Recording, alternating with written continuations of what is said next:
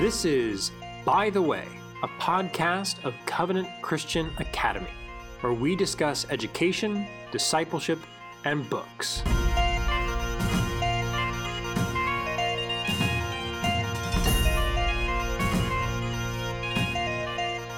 Hello, welcome back to another episode of By the Way. I am your host, John Hayward, and today we are actually going to go back in time to an interview that I recorded with William P. Smith, goes by Bill Smith, who published a very helpful parenting book, Parenting with Words of Grace. And it was a delightful time. We made it available in the spring and in video format. So here we're happy to give you that today as part of our podcast.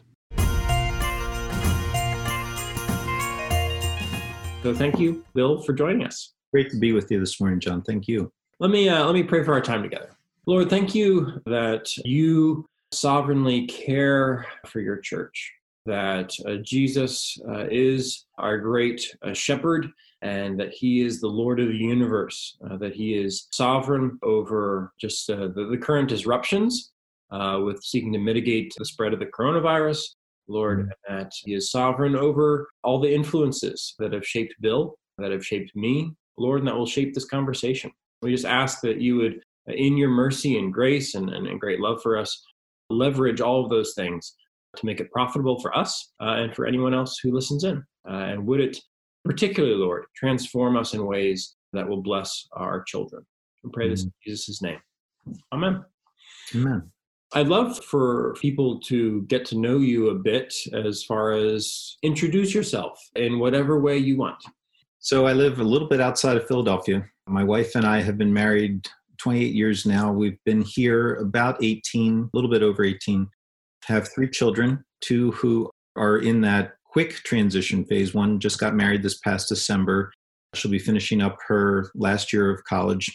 We have another one who's got another year of college left. And then our baby is a senior. And so we're in that really wonderful, cool place where we're helping everybody else launch.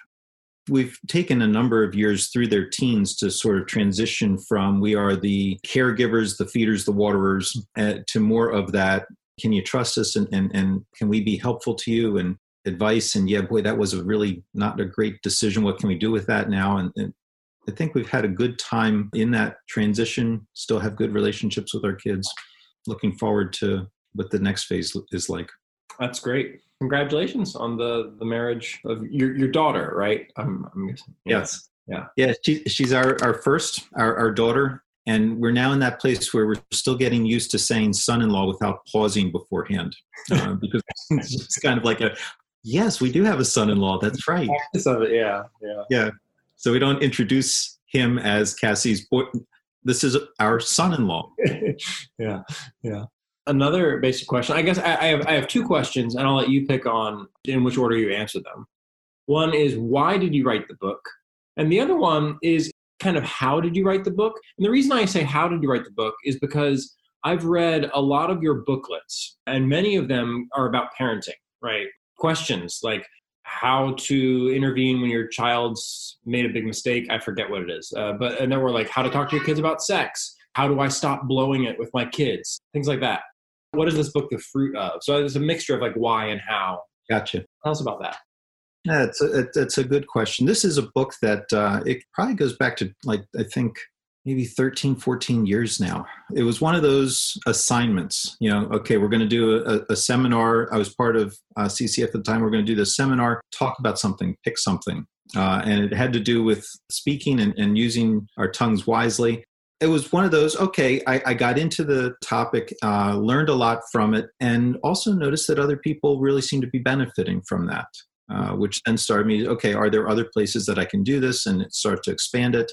So that would be sort of just the really mundane version. What is it that gets me excited about communicating with our kids? I think a lot of the times when people want to develop good relationships, they tend to fall off into 2 camps. So on the one side are people who say, we just need a big event. We need something really over the top, something to gather everybody together. Let's take a vacation. Let's go out to an amusement park. Let's go have dinner together. Let's take the trip of the lifetime. And they hope that out of that big event, relationship happens. Other people, I think, are on the other side of, gee, I don't know. I don't have any intentionality and I don't really know what to do. And I'm just sort of hoping that, as we go through life together, that something will come out of that. I think Scripture is very different. Scripture comes to us and says there are very clear things that you can do on a very regular basis that either will move you toward relationship or away from relationship. And one of those is communication. It's how we take words and use them in such a way that we communicate to someone, you're valued, you're wanted, this is a good world for you to live in. I'm part of that world. The Lord has been very gracious to you in bringing us into that world together. And you communicate that not so much in theological treatises, but in how you ask, what would you like for breakfast? Or, okay, now you've spilled milk all over the table, and here's the words that we're going to use in order to remediate that situation.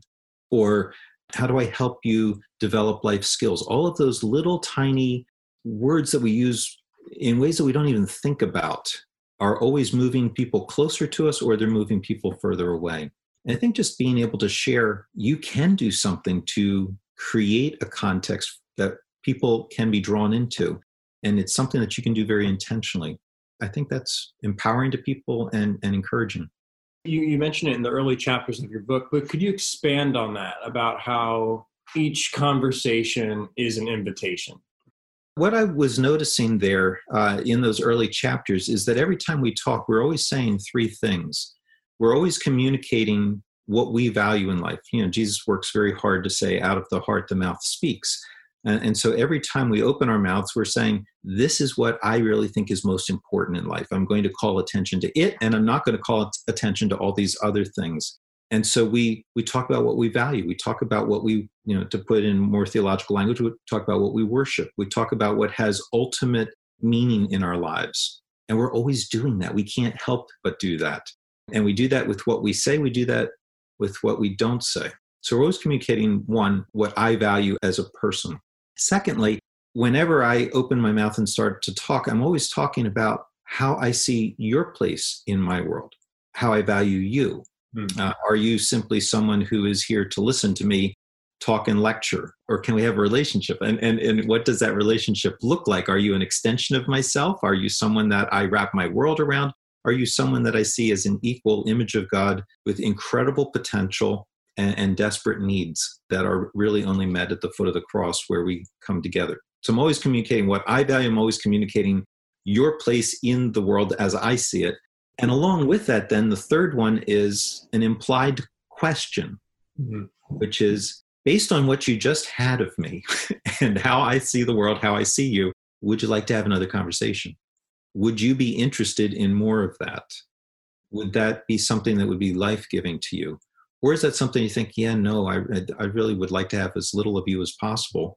And the sooner that I grow up and get out, the better off I think my life will be.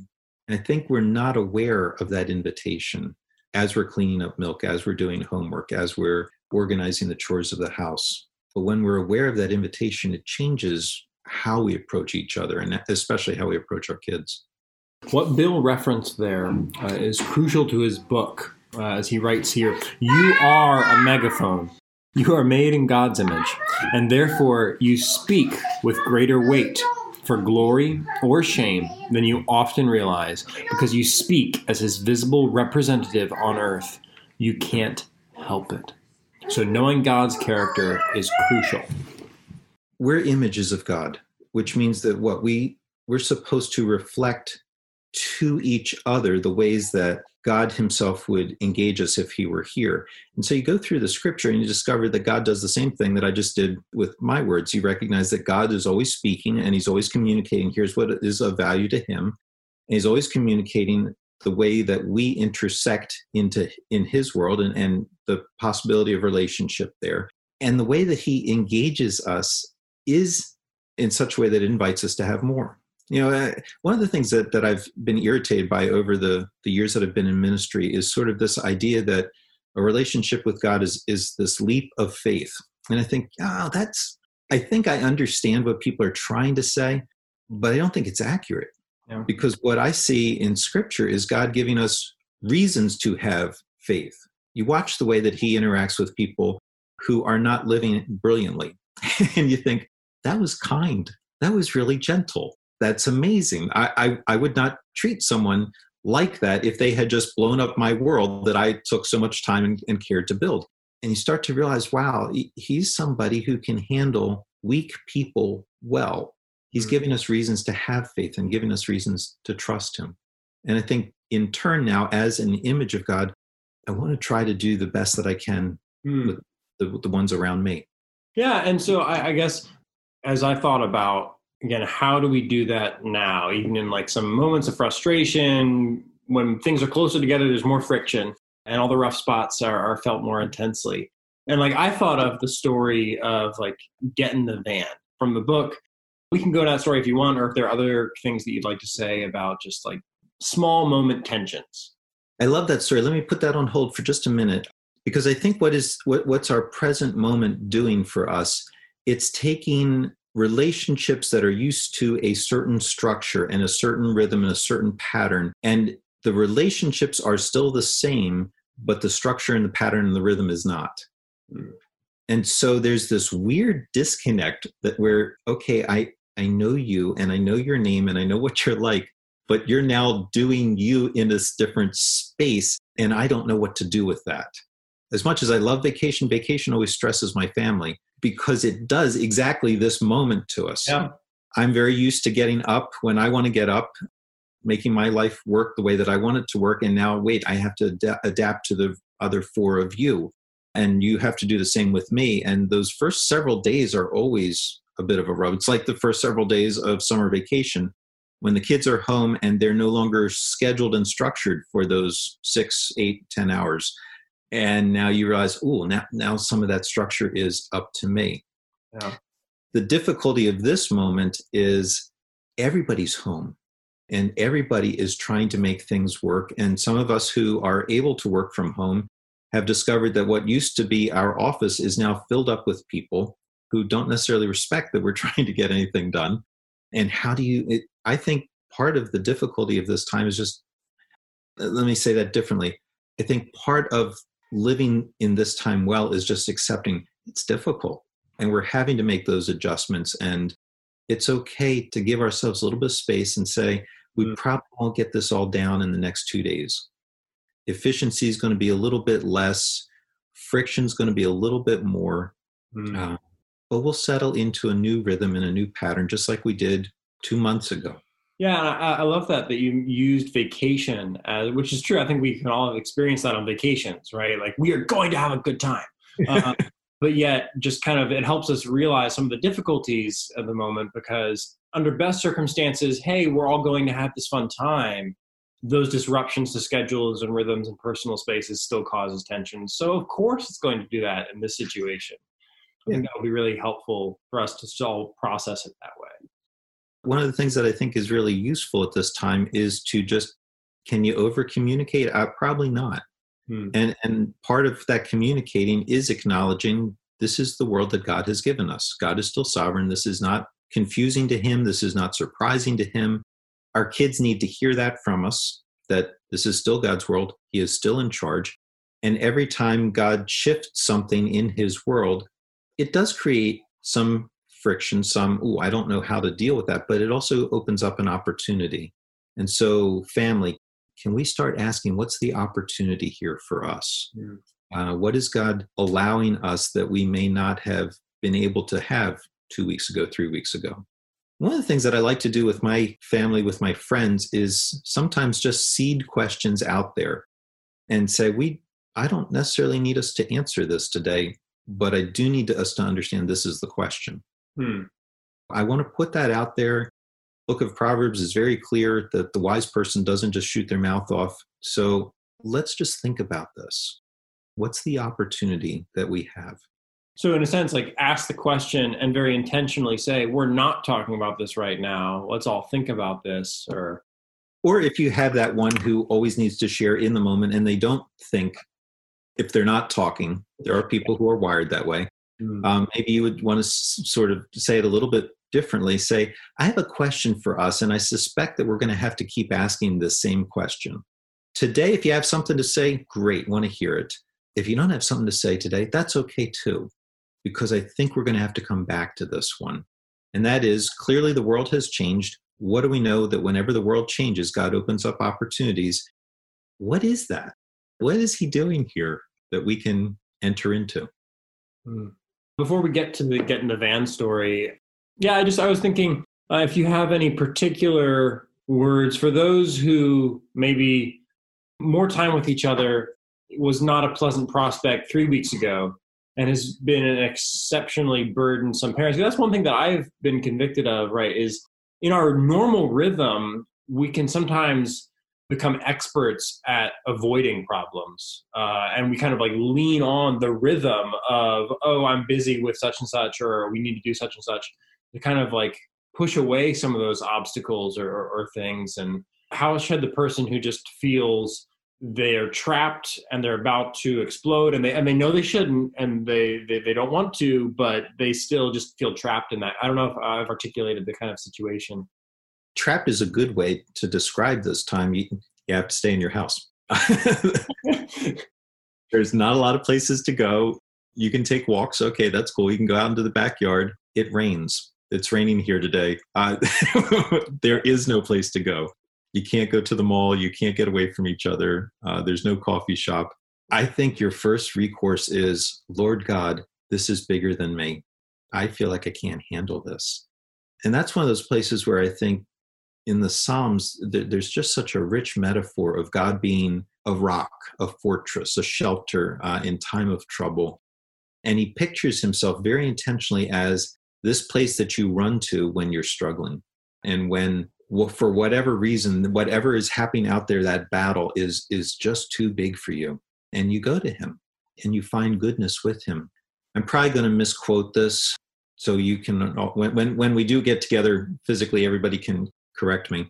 I think it's Psalm 18, but the very front end of that, first couple of verses, are all about, here's who God is. He's that rock, fortress, refuge. I think, okay, that's wonderful. How is that different from an escape? How is that different from zoning out into Netflix or disappearing into my office and closing the door, dropping myself into a novel, sleeping an extra 2, 3, 4 hours? What does it mean that he's a fortress for me? As you read through that psalm, which I think is 18, you get to these verses where something's happening inside that fortress. And what's happening is God is training my hands for war. And he makes me strong so that I can bend a bow of bronze. And you get this image that whatever that thing was out there that was overwhelming, that I had to flee from to get into this fortress, he's doing something in me now for what? So that I can go back. In that sense, the psalm has a circular motion to it, where I run to the Lord. I say, this is more than I can handle. I need your help. Train me, develop me, strengthen me in one area. That's because I have to go back now. I can't let the kids stay in front of the TV all day long. I need help. And at the end of that psalm, there is this victorious, hey, I was able to defeat my enemies. I always make sure that I say, your children are not your enemy. The sin that would tempt you to think they are is. The evil that would enter in and convince you that you're all alone is. The evil that would say, you'll never be able to handle this. That's the enemy. And that's really what you want help from the Lord to overcome. When I'm not in that place, I'm not real good with my family and make lots of mistakes. Indeed, it was Psalm 18. And Psalm 18, 31 and 32 says this, "For who is God but the Lord? And who is a rock except our God? The God who equipped me with strength and made my way blameless." Indeed, he trains us to do things. And Bill is now going to share the fruit of some of that training in a story from his own life. What do I like about that story? That story was a challenge for me that in multiple ways and multiple times I have absolutely blown and made things worse with my kids. I think it was one of the, I think around Easter or so, where we were going to go down to see my folks. Our kids were youngish at that time, all elementary school aged. I think the baby might have been a little bit younger, but in that same range. I wanted to give everybody enough time to get ready. I hate being surprised myself. And so I walked through the living room. The 3 kids are in there. And I said, look, in about 10 minutes, we're going to go, Mom and Pop. So I want you to get ready. Everybody nods. We're all in agreement. This is good. I'm a good counselor. I'm a good pastor.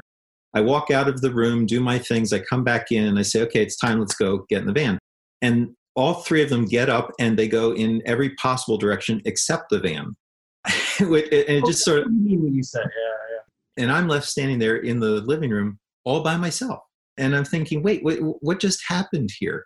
Now, in that moment, I have to do something. And what I do is going to communicate those 3 things that I said earlier. But because I'm an image of God, it's also going to communicate something to them about the God that I am relating to. What are my options at the moment? On the one side is the come down hard on people. Wander around the house yelling and shouting, I said get in the van means now, or badgering people. Why are you not in the van? I told you get in the van. Why aren't you listening? You never listen. You never do anything right. All of those kinds of things that come quickly to my mind because they've come, unfortunately, quickly out of my mouth at times. What happens if I go down that road? Here's the horror of sin. It works. If my goal at that moment is to get everybody in the van, at that point in time, I'm big enough, I'm loud enough, they're emotionally dependent, physically dependent enough, they'll get in the van. But they'll do that in a large part to escape me, and they'll do that out of fear. They'll do that because I'm threatening. I will teach them something about authority, that it's abusive, heavy-handed. But most of what I'm going to do is I'm going to communicate, here's the God I know. And the God that I know can't stand it when I mess up, when I sin. And he suddenly springs into action, badgering, threatening, until I get back in line, because I've obviously threatened and ruined something in his creation that he can't figure out how to fix apart from threatening and badgering. So that's option 1. Option 2, I just feel helpless at that moment. Which one of the 3 do I run after? This is going to take forever. You know what? They'll probably, in their own good time, eventually come out to the van. I could go out there and sulk now, and I can feel self-pitying and sorry for myself. And I work and I work and I work. I try to do nice things around here. I try to get everything in helpful patterns for other people, and nobody cares. Nobody really pays attention. They couldn't be bothered. And you go off and you think about all those kind of things. I provide everything and they give me no respect, and et cetera. Again, all of the things that come quickly out of my heart. What happens if I go down that road? Again, they will eventually come out to the van. I will be cold and bitter. There will be no relationship. And again, what I'm going to communicate is this is kind of like Jesus. He's really disappointed in people most of the time, but he feels utterly helpless and he has no real plan. And so he's just basically sitting back waiting for the world to end so that maybe it'll be a little bit better the second time around. You think, okay, neither one of those is the gospel. I've had enough times where the Lord has made it very clear through scripture, through prayer, that I am his, that he has committed himself to me, that I will never lose that relationship. And that means that I'm not standing there alone in the living room. I'm standing there with him. And because I have the best relationship with someone that I'm ever going to have with him, I lose absolutely nothing by pursuing my family. If they reject me, okay, he won't. If they hear me, then not only is it he and I in that room, but now I also have regained my kids as well. So I stepped in front of one of my little ones as they're sort of going off to doing something. I said, what are you doing? Well, I'm going to go brush my hair. And you get that defensive pushback. Well, who do you think you are stepping up? Yeah. And I said, what were you doing when I told you to take 10 minutes and get ready? Well, I was reading a book. I said, okay, you were thinking about how many people when you were reading your book. And so I got a little softness at that point. They said, 1. And I said, I was thinking about the 5 of us in our family, and I was thinking about 2 grandparents. I was thinking about 7 people. You're thinking about 1. Honey, I love you. Which means what? You can't live your life this small, wrapped up in yourself like you're the only person that exists. Get in the van.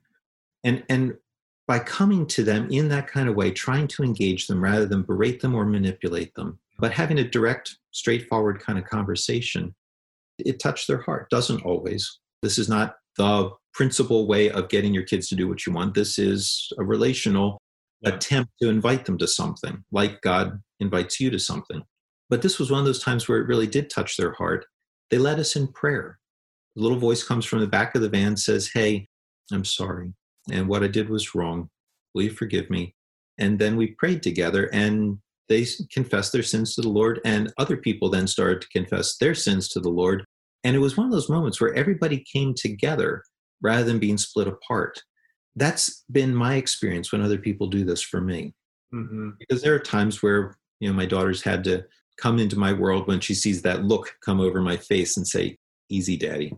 There have been times where my wife has said to me, "We need you to go take a walk because you're no good to us like this right now. And you need to get yourself right with the Lord." And I need to have that kind of ministry to me. I have had a colleague lean herself up against my door and say, "You don't need me to tell you right now that your lifestyle's unhealthy, do you?" And what are they doing? They're speaking out of the grace that they've heard from the Lord to me in those moments where I'm captured by something else. My plea in the book is, let's experience our faith. And as we experience the love that God has for us, then let's give that away to each other in words. Thank you. I think that's a perfect place to end.